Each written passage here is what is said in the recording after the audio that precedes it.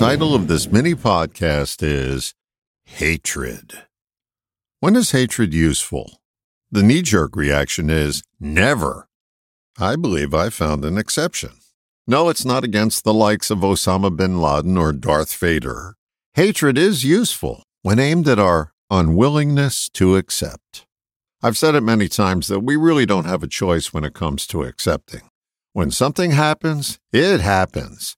If you say, I don't accept it, you've just denied reality. You may not like it. You may make efforts to change it, but you cannot not accept it. I hate that I can't accept. So my mission is to take that energy that fuels hatred and direct it towards acceptance. Admitting that you hate something just shows you're human. We as a species are pretty adept at hating. We just aim our hatred in the wrong direction. We rage against reality instead of against our unwillingness to accept. If we took the energy that fuels hatred and directed it towards acceptance, we would have a more peaceful life. We misuse our hatred. We direct it at things we wish didn't happen instead of using it to get us to the neutral position of acceptance. From the vantage point of acceptance, the way forward becomes clearer, not obscured by the blindness that hatred causes. Repeat after me if you dare.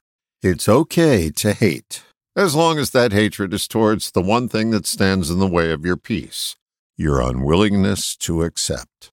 The founder of Radical Forgiveness, Colin Chipping, offered a brilliant strategy that can get you on the path of acceptance. When someone told him they couldn't accept something, he didn't quibble with that. He merely requested that you accept that you can't accept something.